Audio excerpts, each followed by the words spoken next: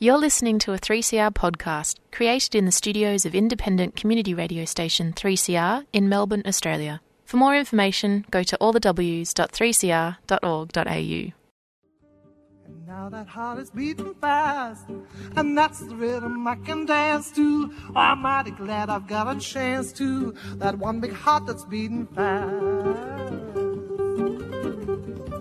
Tomorrow morning let it rain, tomorrow morning let it pour. Tonight we're in the groove together, ain't gonna worry about stormy weather.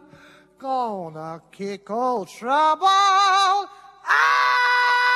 the door.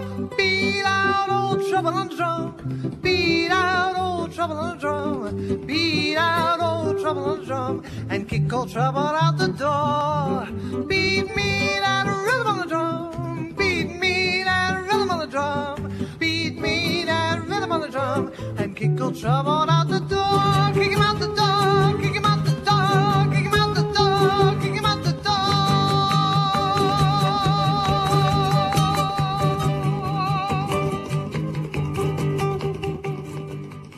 Welcome to Radical Australia on Community Radio 3CR. This program is streaming on 3cr.org.au. The program will be podcast the next 48 hours. You can access the podcast by going to 3cr.org.au. My name's Joseph Toscano, and today I have the pleasure of chatting, as we don't do interviews, with Mr. Brian Laver. Hello, Brian. G'day, Joseph. How are you? Excellent. Look, I remember a conversation you may not remember, which we had in 1970, which is 51 years ago, half a century ago, when we were having interaction with the media, with the old self-management group. And you said to me, Joe, I'm sick and tired of doing interviews where I'm slotted in between an advertisement for underpants and an advertisement for detergent, and I get 2 minutes. Well, this is your chance, Brian, 51 years later. This is a 56-minute interview. No advertisements, no emails, nothing. So it's just you and me. How do you feel about that?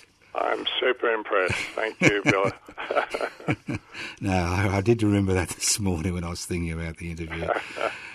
Now, Brian, one of the main reasons I'm looking at your life is that I received in the mail, after a little bit of prodding by you, a book called Radicals Remembering the 60s by Meredith Bergman and Nadia Wheatley, which came out this year and was published by the University of New South Wales Press. Look, I was looking at the various radicals in it, and I knew most of them, but what I was interested in is the title, which was given to your section, which was written by Nadia Wheatley, which is Fighting Fascism. Yes, I think a lot of people are fighting totalitarianism. She forgot to change the text, but that's okay. Yeah, totally. So I think a lot of people have forgotten in this issue-orientated radical milieu we find ourselves in that what totalitarianism is. What is it exactly? Well, it's total control of a people, usually by an autocrat or a autocratic party, that essentially control all areas of life in which people do not have personal liberty. And they all of their personal, social and working life is controlled by them in a hierarchical manner. The hierarchical nature of totalitarianism is its most extreme form, although we have plenty of hierarchy in our business and cultural and political lives as well. Now, you were born in 1944. Do you have any recollections of your early childhood? I remember my first childhood. I'm sparring with my brother outside at that tennis court where all the Labours used to have a social game of tennis on a Sunday, so men and women could get together and socialise. So that is something I really remember well. I remember being in a tinny with my father at Yeppoon fishing. And they were basically the first memories I had about things. But as I got a bit older, I was aware that Japanese imperialism nearly invaded northern Queensland, and Rockhampton would have been one of their targets. So you were born in North Queensland? Yes, well, it's central Queensland. Central I suppose Queensland, Rockhampton's halfway down. But right, the Brisbane line was further down, running from about, I think, Coolum to Warwick, yeah. Right. Did you, what were your parents like? My parents were very loving and kind people, and they were very conservative. My father was a Liberal National Party councillor, and my mother and cousins believed in the royal family completely. I used to throw jaffles down in the Old Court Theatre when the royal family came on, so I had a general belief, as I still do, that we should have no royal family. But they never intervened. I didn't show any political views other than activities such as that at the time. It wasn't until later in high school at the Rocky Grammar School that I started to think about politics. Yeah. So what do you think made you think about politics at such a young age? Well, I had a Liberal Party history teacher who was brilliant and probably framed the fact that I would go on to teach war, imperialism, revolution in Queensland and Griffith Uni and around different places in the world by invitation. And he basically showed me, our whole class, he showed us the films on the Nazi concentration camps and on the communist concentration camps. He didn't show us one about the Japanese concentration camps, which later I found surprising. But anyway, he showed these two, and I must say that I was shocked beyond belief that people did these things to each other. So how old were you? 12. So was this a boarding school, was it? Yeah, well, I wasn't a boarder. I was a day boy. Right. This was Rockhampton Grammar School. Mm. Every member of the Labor family who was a boy went to Rockhampton Grammar School, and there were lots of us, including my father and the grandfathers. It was all the family were cattlemen from out at Upper Fitzroy. They were the first families there. Now I understand your family has a connection with Lavers Hill in Victoria. Is that correct? Yes, Lavers Geelong was where the Labor family basically started at Lavers Hill, and all through the Geelong area there were small farmers. They came from Somerset in England, came in 1960, I think, and then in 1980 they went overland to the Fitzroy River. You mean 1880? 1880, rather. Yeah. They went overland. And, it would have been interesting to see a mob of cattle go overland from Geelong to Rockhampton in 1980. Yes, it's a long way. But when they were in Geelong and they were growing, I think what they did, they were growing potatoes, and they had a small herd, they had dairy cows, pigs, and then they took all of that to central Queensland. Yeah. Right. So, what, did they squat the land in central Queensland, or did they buy it? No, the land was being freeholded at that stage. That was the policy, and they came, I think, later. Paul Memmott, who's a famous lecturer in Aboriginal studies here, said that he was aware that he wasn't aware that there were any massacres at that time, but they came in at, I think, a later date. Whereas they were blamed by Judith Wright for cutting all the scrub down. Judith said the Labor family cut most of the scrub down through the whole of the Fitzroy River. Oh, do you agree with that? No. All right.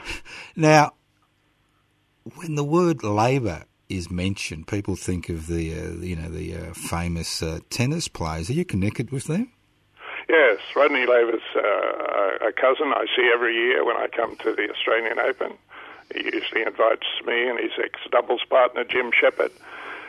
Jim and I ran Lavers International for my brother, Ian Laver, and Rodney was our touring pro in America. We had 36 tennis courts there, and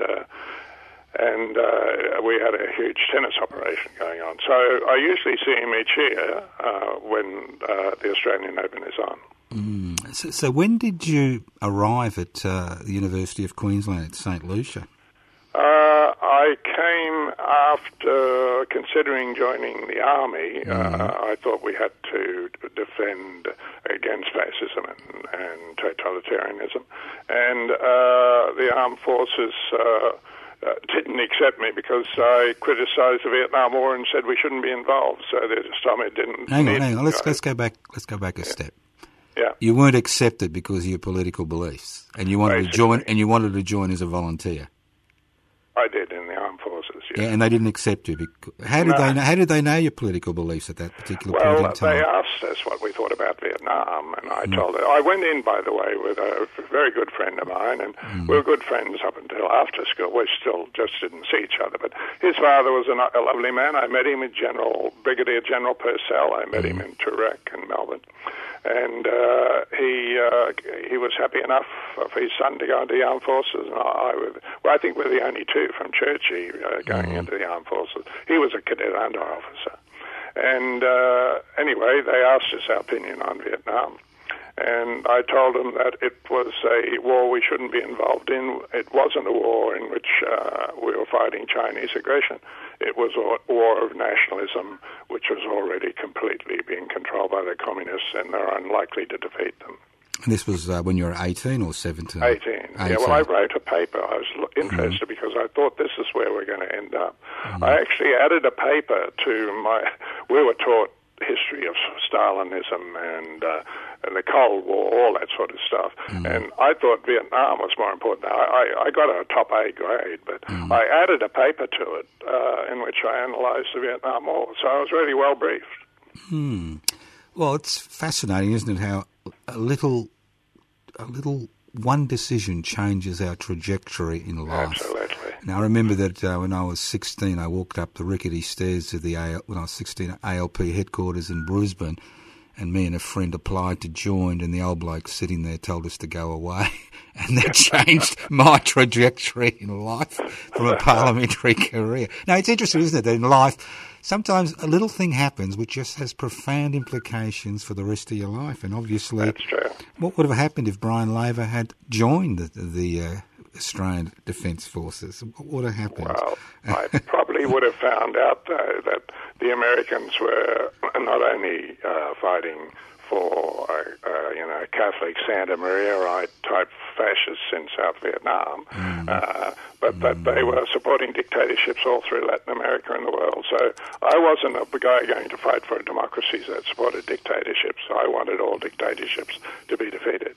Yeah, I remember a few months ago I spoke to a Vietnam veteran who was marched off to by the military police because of his attitude to the war when they sent him to Vietnam, and he had a dishonourable discharge. We had a profound impact on his life, so It's fascinating. So when you got to Queensland University, what did you think? It was a little bit of a backwater, wasn't it? Oh, it was. Well, all I did, I came out of winning the tennis for Churchie, which they wanted me to do for 2 years with some other good players at Churchill Grammar School, the GPS, Greater Public Schools. And I was a tennis player, and I was still playing tournaments. So I played tennis, and we didn't have any semester systems. All this, as Noam Chomsky was pointed out, when they decided to speed up the line to try and stop all the radicals occupying universities again. But what happened then is there were no semester systems. We just played tennis 12 months of the year on 6 grass courts, and we just did our assignments and handed them in, and that was it. Yeah. Well, you're right. Continuous assessment is what destroyed radical activity on campus. The fact that you had to be and it was planned. Yeah. Noam Chomsky told me that it was planned. They went to a conference in Los Angeles, all the top principals, and the big discussion. That was the agenda. How do we stop the radicals from occupying the universities as they did during the Vietnam War? And the brilliant guys who believed in capitalism, of course, said, well, we speed up the line like Henry J. Ford. And the speeding up of the line was the semester system and the Radford system in our society. So how did you drift into radical politics at Queensland University? Well, I didn't drift into it. I suppose what happened is I had 2 good teachers again. I had that Liberal Party guy and Rocky Grammar. I had a very good history teacher at Churchie too. And what I did was I had an Englishman, Philip Richardson, who introduced the European anarchist movement to me by lectures on the Spanish Civil War. And I had an American academic who introduced me to the New Left, to Tom Hayden and Jane Fonda. And they were very keen to come to one of the first demonstrations against the Vietnam War in 1972 in New Jersey. But what I did is I went in 1968 to Czechoslovakia, and I wanted to be with Cohn-Bendit, the German anarchist, and all the anarchists in Paris in 1968. But I went to Prague instead, got caught up in the Russian invasion. So, but what I did when I got out of that, I read Cohn-Bendit's book, and he had a reference to Makhno and to the Ukrainian anarchists who had fought Lenin, Trotsky, and Stalin. So that concluded it. I decided that's the politics I believed in. So I became an anarchist then, probably 1968 was the major year. Right, but going back to your activities on campus, the University of Queensland, they were quite major activities. Were you surprised by the extent of the repression regarding political expression in Queensland at that particular point in time? I mean, the fact that, you could be hauled away for holding a placard or holding a demonstration. Yeah. Joe Baldy-Peterson was an autocrat, and he ran things as an autocrat. He had a secret police who, basically dealt with any political opposition. Of course, the British secret police idea was it was a secret police that because it could kill political people, as it did in Malaya and Kenya and in Australia, it was a bit more harder for them to kill them. Although Don Lane and his mates kept, when I used to come to uni, they used to say to me, "Lavey is still alive," totally surprising. And, that was their general harassment because they come to every one of our rallies out there, and the university was thinking of banning them, but they realised they'd get overrun if they did. So it was basically, it was that battle against Joe Baldy-Peterson and the freedom to march and everything which mobilised most of the students, thank God, into a view about a democratic society. Yeah, I remember old Senator George Georges, the Labor senator. I remember standing next to him, I think, at one of these demonstrations at one stage, and the police just made a beeline for him and beat the crap out of him. And you think to yourself, this is a senator. This is a senator, and that's how he's treated in Queensland. It's just extraordinary. Yeah, that was it. And Joe was a very dangerous person with those secret police, but he got defeated with his ego when he marched on camera when he tried to become Prime Minister, and that's when the Liberal National Party closed him down. But going back to 68, how did you find yourself in Europe? And I understand you took your wife and two of your children across. 2 children and one in the tummy. Yeah. Right. Well, she wanted to come. She didn't want me to go by myself. So, right. Yeah. So how did you get there? What do you mean? Was it an invitation or you just decided? No, it was an invitation. Well, it was what was happening is both the Communist Party and the ALP in Australia were very keen to recruit me. Jim Cairns and Bill Hayden were very good friends, and I toured Australia with Jim Cairns and even John Bannon, who was the Labor Premier of South Australia. And basically, we toured to get the big moratoriums up, which in Melbourne, the most successful was the one you guys had there with Jim Cairns, 100,000. We had about 10,000 up in Brisbane. So, that's why I had to make up my mind. The Labor Party through Jack Edgerton. Jack Edgerton went and told my parents in their shop in Rockhampton that we're going to make Brian Prime Minister. They say that to everybody they try to recruit at that level, I think. And of course, my mother and father are extremely happy. And then the Communist Party were very keen too. And I allowed myself to be interviewed by a very brave Australian, a captain in the Australian Army called Ted Bacon, who had fought in Kokoda, and a lot of communists had fought bravely in New Guinea and in the war. And we had a couple of big sessions with each other. The second was when I came back from Prague, and he basically said, and the Communist Party obviously wasn't very happy that I'd fought the Soviet Pact, but I had decided probably long before that communist totalitarianism was not something that I think was going to change democratically. Let's get back to Prague 68, because obviously 68 was a watershed year as far as the New Left was concerned. You know, Paris 68, then the invasion of Czechoslovakia. What role did you play during that period? Because obviously you were there when things were happening on the ground. Well, the role I played is I reported to the metal workers, because the Labour Party metal workers issued an invitation for me to come, and the Communist Party also were involved with the metal workers, so they did that as well. So I was greeted by the metal. I was asked to report to the metal workers, which I did, and their headquarters is right on Wenceslas Square. So I went and met them, and they had already allocated an Olympic rower, a woman, Ivanka, I'm just sorry, I forget her second name now, to take care of my family while these events occurred. So my family, Janita and the two children, went to live with her right out on the outskirts of Prague. So I joined the metal workers, and they introduced me to the radical Charles University students, and I wandered around going to all the rallies and stuff. And then on the night of the invasion, we were in Milos Forman's Black Theatre of Prague, a wonderful theatre, a theatre that I think Australians could never get the standard up to, but he made one flew over the cuckoo's nest when he went to America. He was very libertarian.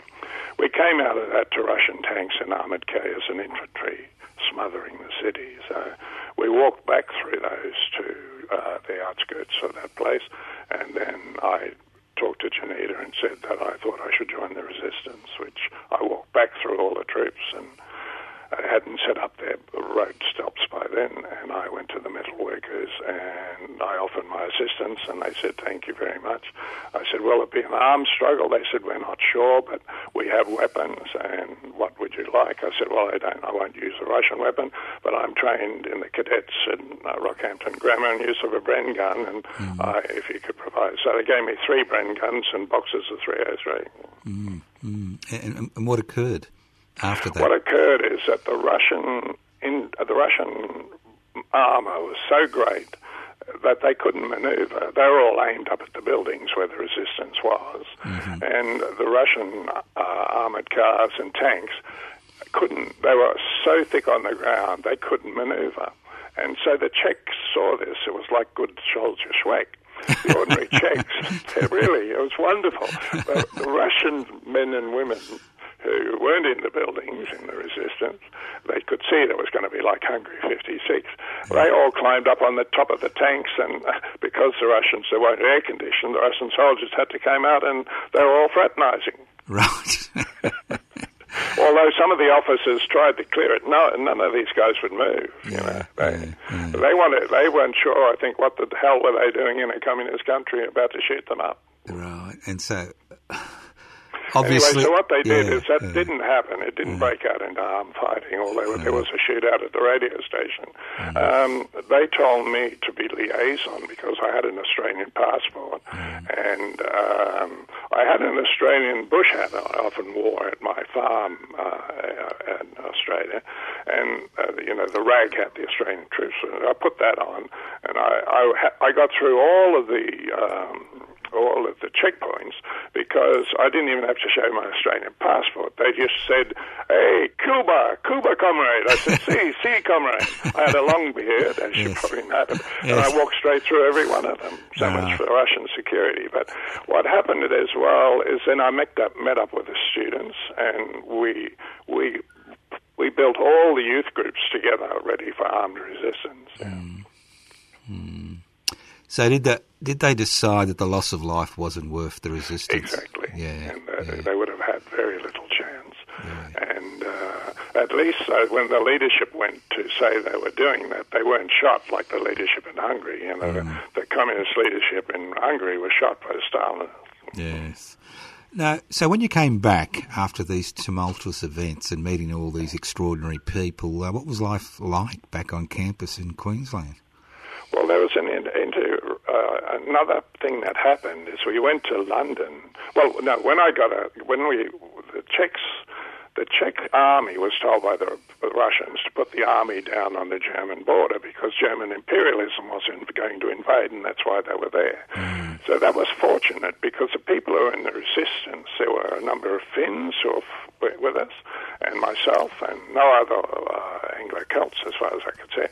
But they put us in a bus and picked up Janita and the kids and other people related to the Finns, and they drove us down to the Czech lines, and they gave us a military salute, and we went into West Germany to Munich. Right. Were you able to Sorry. Were you able to take any information across to the West?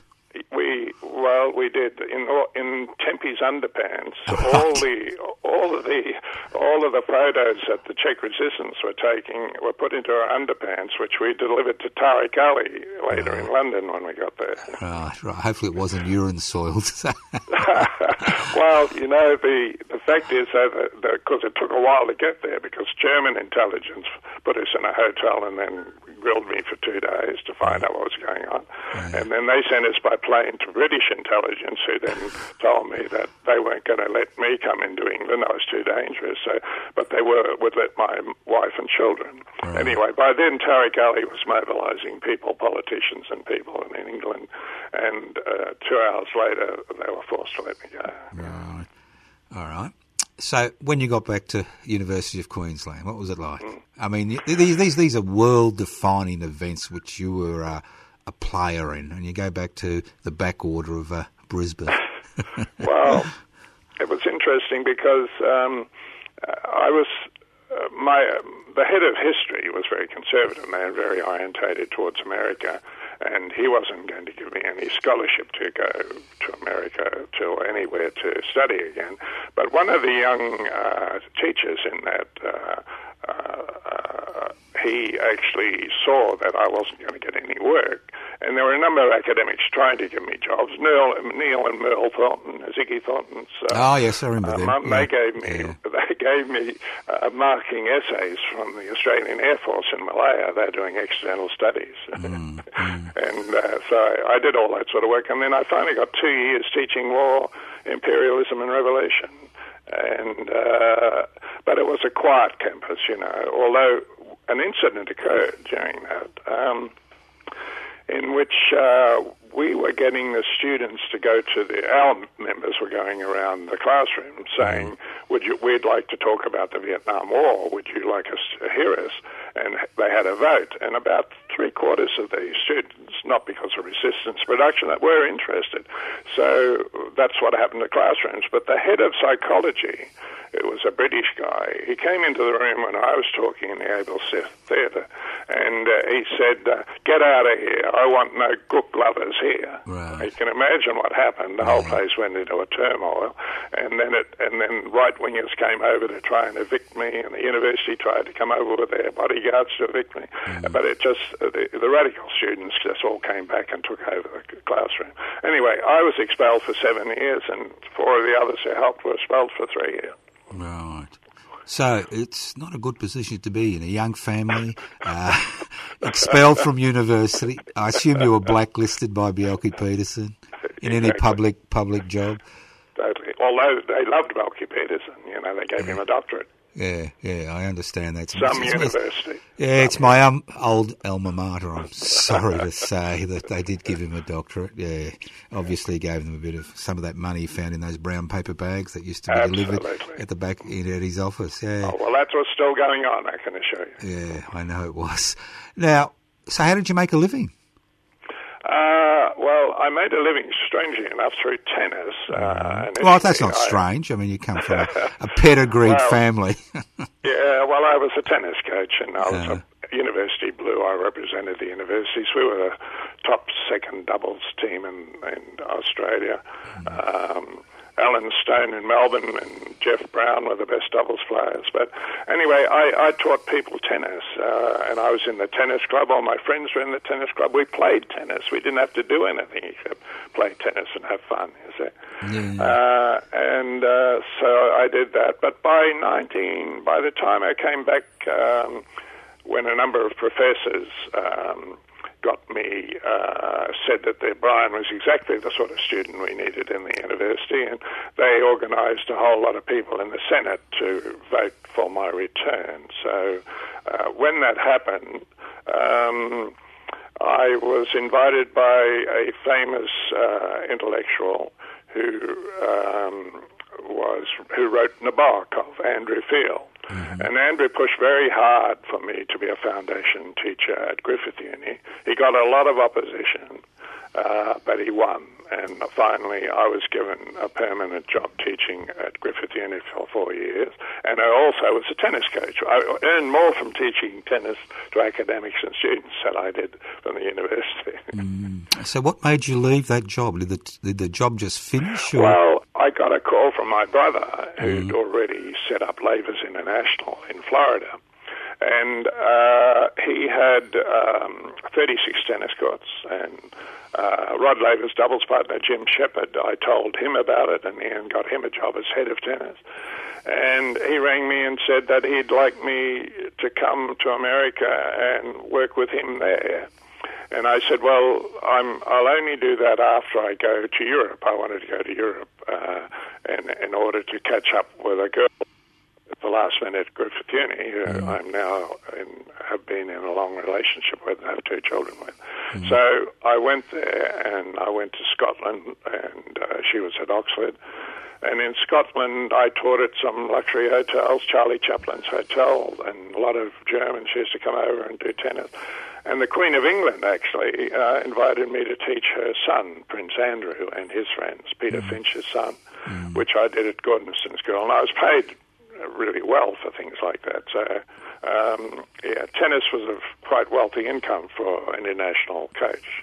Yeah. So in many ways, I think people don't realise this, that the backbone of the Spanish Revolution were the micro-businesses. People didn't employ labour. So in many ways, you were following that tradition. You were basically self-employed. Exactly. Yeah, I think people misunderstand the role that self-employed people can actually play. I mean, I've been self-employed since I was blacklisted in Queensland in 76. So I came to Melbourne in 77. I was blacklisted here in 86. I was forced into self-employment. But in many ways, it's a very liberating experience because it makes you master of your own destiny to some degree. Absolutely, and that's why I've been so wonderfully. It's been a wonderful form of self-management, and I'm still doing it. It's my main form of income.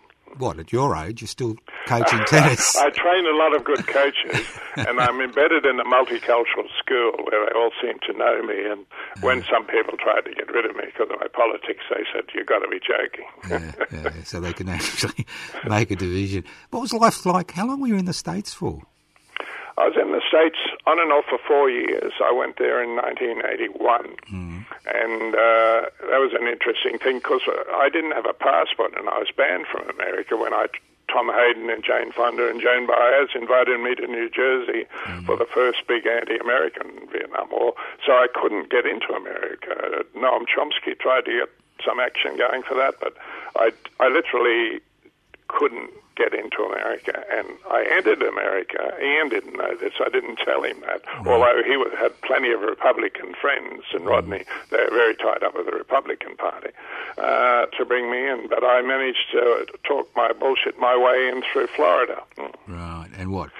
There was an interest. Well, I came over in 81, and I carried about 8 rackets for Ian and Rodney. They wanted some gear brought for them. I got off the plane 4 o'clock in Miami in Florida, and I went up to the desk, and the young cops came out and said, hey, Sarge, it's Rod Laver. I said, no, I'm Brian Laver. And they said, get the car. He said, we'll drive him up to the club. You know, this is really true. It'll be in my real autobiography. And so I go up to the desk, and the sergeant says, look, the guy's getting a cup, and look, son, I need to ask you something. I said, what's that? He said, have you ever been a member of the Communist Party or an anarchist organisation? I said, Sarge, I've just here 4 minutes. Tell the boys to explain American football. So they all broke down. What an absolutely dumb guy this guy. Yeah. There I was in America. Yeah. No green card, no passport, nothing. So much for home affairs, Peter Dutton. Yeah, so did anybody realise, or did he just putter on for 4 years?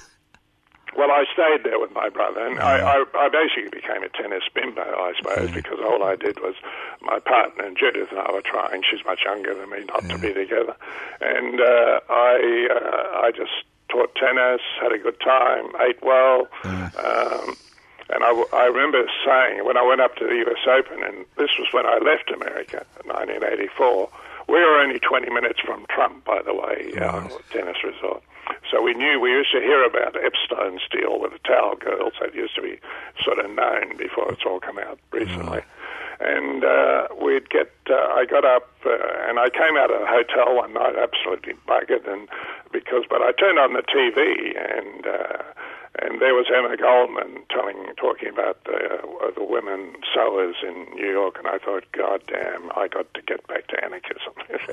So I went out down the shops looking for the latest book on anarchism, and I found Murray Bookchin's The Ecology of Freedom. And did that have a profound impact on you, did it? Bookchin's? Absolutely. How did it change your thinking? It changed my thinking in the sense that I saw how anarchism should relate to ecology, and Murray's his subtitle is "The Growth of Hierarchy and Our Role in Dissolving It." And I've always thought hierarchy was a central problem. So it is probably one of the most powerful books I've ever read, linking the humanities to ecology and linking the history of the left and how its problems in dealing with hierarchy and with the environment, Did you get to meet Murray? No, Murray and I never met, but we had a 4-hour blue we had a number of things. He wanted to meet me in Lisbon, and I couldn't get there. We sent one of our delegates. And then he rang to tell me that would I be happy with the Kurds taking our communitarian politics. And I said, of course I'd be welcome. I think Kurds would be a wonderful group to take up. So the Kurdish, as you know, the Kurdish resistance is literally an egalitarian democratic movement. That's why they're so powerful.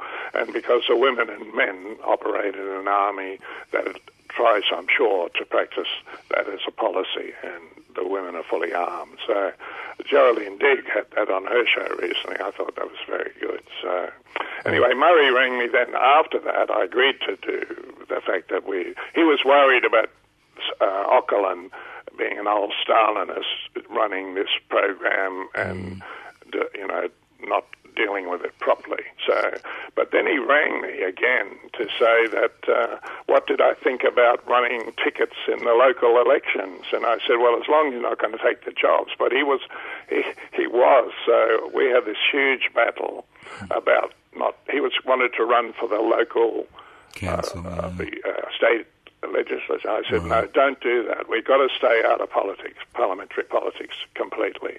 And anyway, so I remember the people in the shop. It kept a crowd. It was all over the phone, and boy, was it humdinger. And he left in a sour note, I think. But got to remember about Murray. He'd been a Trotskyist, so hard fighting was in his blood. You know what I mean? Yeah, as far as and I stood up to him, and I just argued my point, and he got more and more cross, I think, with me, and that was the last. I'm sorry I wasn't able in some way to say goodbye to someone who had such a profound effect on where I stand now. Do you regret it? No. It was a really major issue of how we should conduct ourselves, and I felt I argued the right position. Right. Now, getting back, you mentioned the shop. What do you mean by the shop? Oh, well, we had a number of anarchist bookshops. We had the Red and Black one that was named after the Red and Black anarchists from Spain. And then we had... How long did that last for, and what role did it play? For quite a while, even though the secret police tried to close it down just about every second day. That Lane and his boys would come down and turn over the bookshelves and walk around and grump and groan. Bill Hayden gave me some support about that. And then the other thing that happened too was that the Nazis... Dennis Walker, we had to have a terrible battle with Dennis Walker, who was running the Murray organisations at that time, and he was abusing black women and white women. The black women rang us and said that they were sick of it, and a number of them said that they wanted to denounce him. And anyway, so we put out a leaflet attacking him, and then he mobilised... He said he mobilised a big force and used to tell us that we're all dead, but we mobilised a self-management group, and I think you were involved in this. A number of the doctors gave them medical releases, and they were all in cafes all around our bookshop waiting to fight Dennis Walker, which, thank God, the women in his movement defeated him in the mass discussion. Yeah, look, it's interesting, the asides that when you're in radical politics, especially when you're marginalised, you get caught up in these issues which basically sap you of energy. Yeah. It happens over and over and over again. I think it's part of being marginalised and not actually being able to influence a wider society, so you turn in on each other. I remember a famous Trotskyist group in Japan. There were 34 of them. This was in the early 70s, late 60s. They went up into the mountains to resolve their issues, and I think 4 returned. The others were dead. It's just it's a real issue for small groups that can't break out of their isolation, that you get involved in these battles, basically about, which kind of sideline you. And I assume that's happened to you on a number of occasions. Yeah, well, we intend on not letting that sort of happen inside our movement. Yeah, but it does happen over. I've noticed. I know. It kind of takes so much energy and so much effort and pain, and it reminds me of today of all these this misinformation regarding COVID-19 and these people involved in that. It basically takes people's attention away from what are important issues to this type of thing. Sometimes I think it's a way that we're divided, and who knows? Anyway, so but these people. Can I say something about that? The thing is that those people believe in that sort of line of right-wing libertarians, the sovereign self. They don't believe in a social responsibility, whereas anarchists, I don't agree with anarchists who are individualist anarchists either. You must be a social anarchist. There are social responsibilities. We want to maximise personal liberty to the highest degree, but there are social responsibilities. So most of those people, interestingly enough, when we've been looking at up here who the base was, and the base was that former Liberal Democratic Party, the right-wing libertarian. Yeah, well, the Liberal Democratic Party here in Victoria actually has 2 seats in the Legislative Council, and they've been the main organisers regarding the protesters, and they've used it as a mobilising technique because they're concerned about losing their seats at the next state election next year. Now, getting back to your life, what happened in the after that? How did you make a living? Still tennis? Yeah, no, it's been tennis all the way through. Yeah. And you're involved in a number of other initiatives to keep anarchism alive in Brisbane? Yes. A number of things. From about I formed the Institute for Social Ecology, which I still am the coordinator for in Australia, and we had the upstairs above Emma's bookshop. And we had Terry Fisher, who was an anarchist lawyer at that time, next door. And so we did the Street Festival, which was a fundraiser for communitarian activity. We put out neighbourhood news. So from about that period, from the 80s through to about 2010, we were a major force in communitarian politics, probably the most powerful one. And after we we lost our base then, I suppose. Although there's an interesting rise in interest again, and there's a lot of talks going on about our regrouping in Brisbane along similar lines. Yeah. Now, you had very, if I remember correctly, during that period, you had good relationships with the Aboriginal community up there. Is that correct? Yes, we did. I've forgotten his name. He died recently. Yes, he did. Hang on. God. Yeah, I can see we've got a big mural up on the local thing. Yeah. Sammy Watson. Sammy Watson, yeah, because I remember we always had, you always had good relationships with sections of the Aboriginal community. It wasn't all the bad, as we say, because he was an extraordinary character, Dennis. He was. Yeah. Yeah, well, there's some good relationships now. I hope you'll be pleased to know that there's a guy who's come over from America from the Institute and just formed up with us, and he's an anarchist and social ecologist, and he's managed to contact, or they've contacted him because he's interested in Aboriginal activity. There is an anarchist group in Cairns who's selling literature, and there's an anarchist group in Ipswich, Aboriginal groups who are interested in our politics. Yeah. Oh, that's good. So how are you feeling in time these days that you're an elderly gentleman, as they say? Well, I walk briskly. I've got a great... You walk briskly, I like that. I walk briskly. You're supposed to make love briskly too. And You're supposed to not only drink high-quality alcohol, so you keep the cost down. The second's on slight relief, I think. And the third, it's not a bad idea to drink expensive alcohol because you can't drink a lot of it. I do all of that for fun. I read far too many books. I've got books coming out of my ears. There's always someone writing something very interesting I'm interested in. But I had a couple of retinal dislodgements, so that slowed me down. I've got to use a magnifying glass now to read well. But, well, that's interesting. What did you notice when you had the first one? Yeah.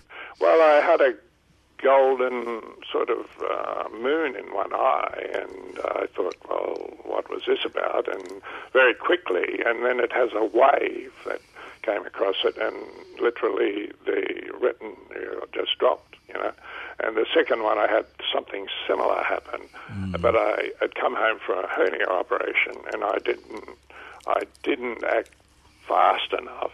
But my partner, Judith, the first time I went through Medicare, and it took too long to get an operation. But the second one, where Judith offered to spend the money to have a private one done, and a brilliant young surgeon up on Wickham Terrace managed to save most of my eyesight in my right eye, which is what I'm basically reading with. Well, that's the key. I mean, retinal displacement is not unusual as you get older, and you need to act fast. Yeah, very fast, otherwise you lose your sight. Yeah. So, what are your hopes for the future? Not just your own personal hopes, but do you think things are changing for the better or the worse? We've got dangerous possibilities of autocrats like Trump and dictators like Putin and Comrade Z and the military in Myanmar and all those sort of places and plenty of other places. I think the approach of the regroupment of fascism in Europe, Hungary, Poland, Steve Bannon's working on it in Spain.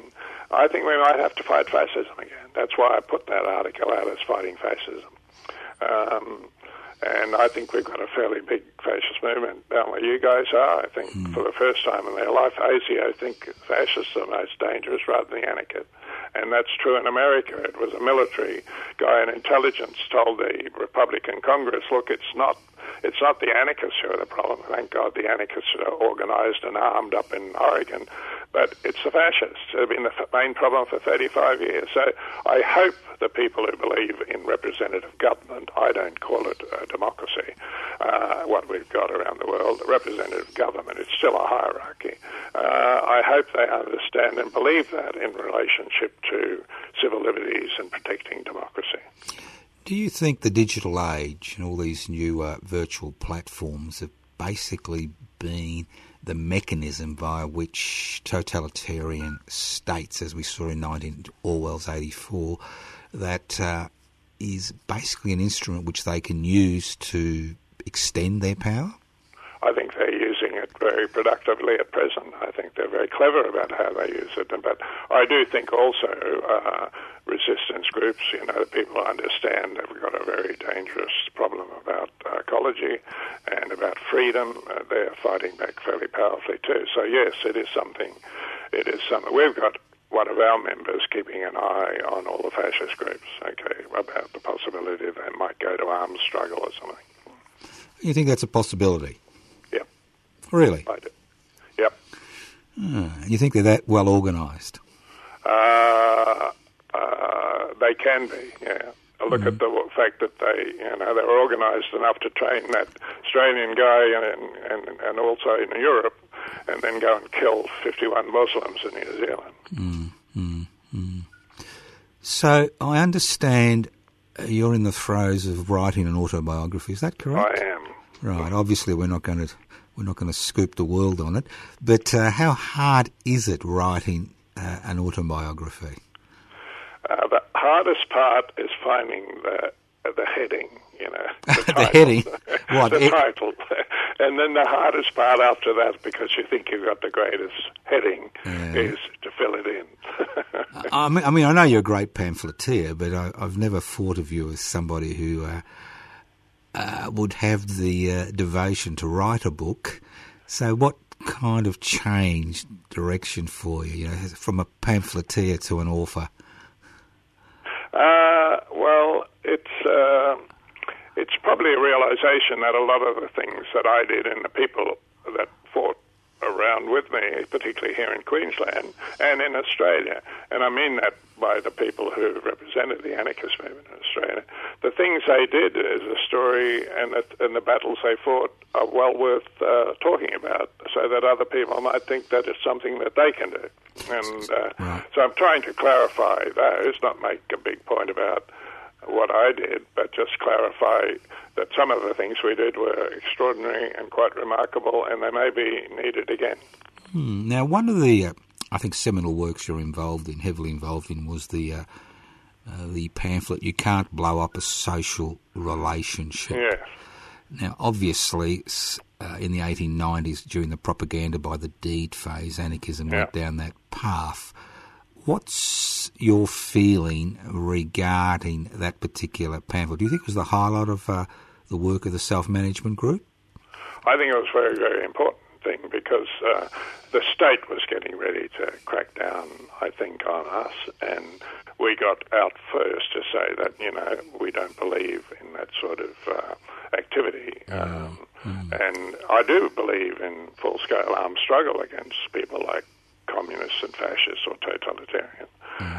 If you have to, like I think what the people in Burma or Myanmar now are doing on 20 groups in the United Front fighting back against that vicious army, you can't do it through non-violent means.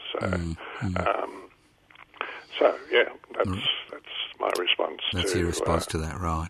But it was very interesting. Guy Rundle in Melbourne recently quoted it, because he always uses the word anarchy to be chaos. We've got a lawyer now. We're thinking about every time, and the cops, when they dealt with that latest march in Sydney, said they're all a bunch of anarchists. Right, well, this lawyer, we've just said, come on, Lord, he's going to send them a letter pointing out what anarchism means, from the Greek, no hierarchy, no rule over, and give them a warning and say that if you don't print this reply to your comments about what anarchism is, we will sue you. And he said it won't cost us anything. We got barristers and solicitors who'll have to take it up to the High Court if necessary. I think that's a good initiative from our legal men. I think we're still suffering the consequences of that diversion during the 1880s and 1890s of propaganda by the deed. It was a trump card given to those in authority to basically destroy. But if we saw it happening, I think we've got to try and stop it ourselves. Exactly. Now, in the last few minutes we've got about 2 or 3 minutes. Have you got any advice for any young people contemplating a life of activism and anarchism? Think it through carefully. Make sure you practice it in your personal life and egalitarianism and non-hierarchical relationships, and read as widely as you can on the great classics of anarchism, so you have a deep understanding of it, that it's not just an immediate emotional response to authority and hierarchy. And then you'll stay in there and you'll add powerfully and intellectually and probably with courage to the movement. Right, and what classics would you recommend that people look at? Well, I'd certainly, first one, most modern, I'd look at the Ecology of Freedom, and then all of the basic anarchist classics that came out of the British movement and the American movement. Yeah. Right. Well, Brian, it's been a pleasure chatting to you. The 56 minutes has arrived. Unfortunately, we can't go on. But could I ask you for a favour, Brian? Yes. When you publish this autobiography, could we be on your list of people to interview? Can you be sorry? Can we be first on the list of people you're going to be interviewed by? Well, I'd always talk to you first, Joe. Well, it's a 51-year relationship. It's had its ups and downs, but I always enjoy seeing you here when you come down to Melbourne to watch the tennis. So all the best, and hopefully there will be an Australian Open next year that you can come down to. And I'll see you then. All the best. See you, mate. Bye. Bye-bye. Right. You've been listening to Radical Australia. We've been chatting with Brian Laver, one of the radicals from the 1960s. We've been reminiscing about his experiences. And if you wish to re-listen to the interview will be podcast, and you can access the podcast by going to 3cr.org.au. It's always a pleasure interviewing people with a lot of experience, because obviously Radical Australia is about sharing that experience with our listeners. Whether you agree or disagree with the guest, the important thing is that we look at their lives, look what they've achieved, and see whether we can use those achievements to change the future.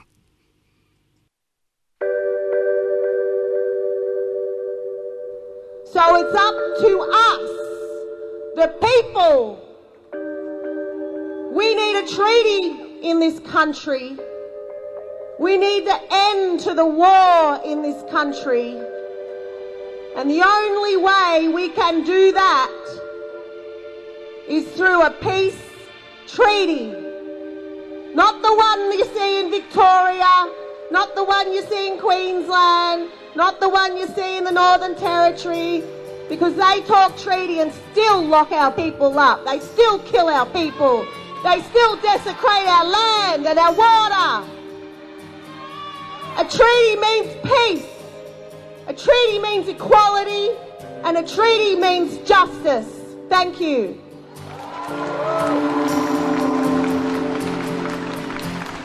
Subscribe to 3CR in 2021. Feed Radical Radio. Subscribe today. Go to 3cr.org.au/subscribe or call the station on 94198377.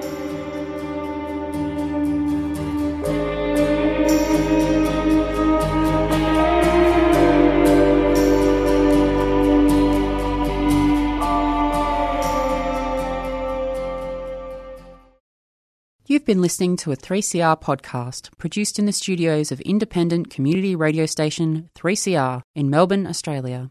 For more information, go to allthews.3cr.org.au.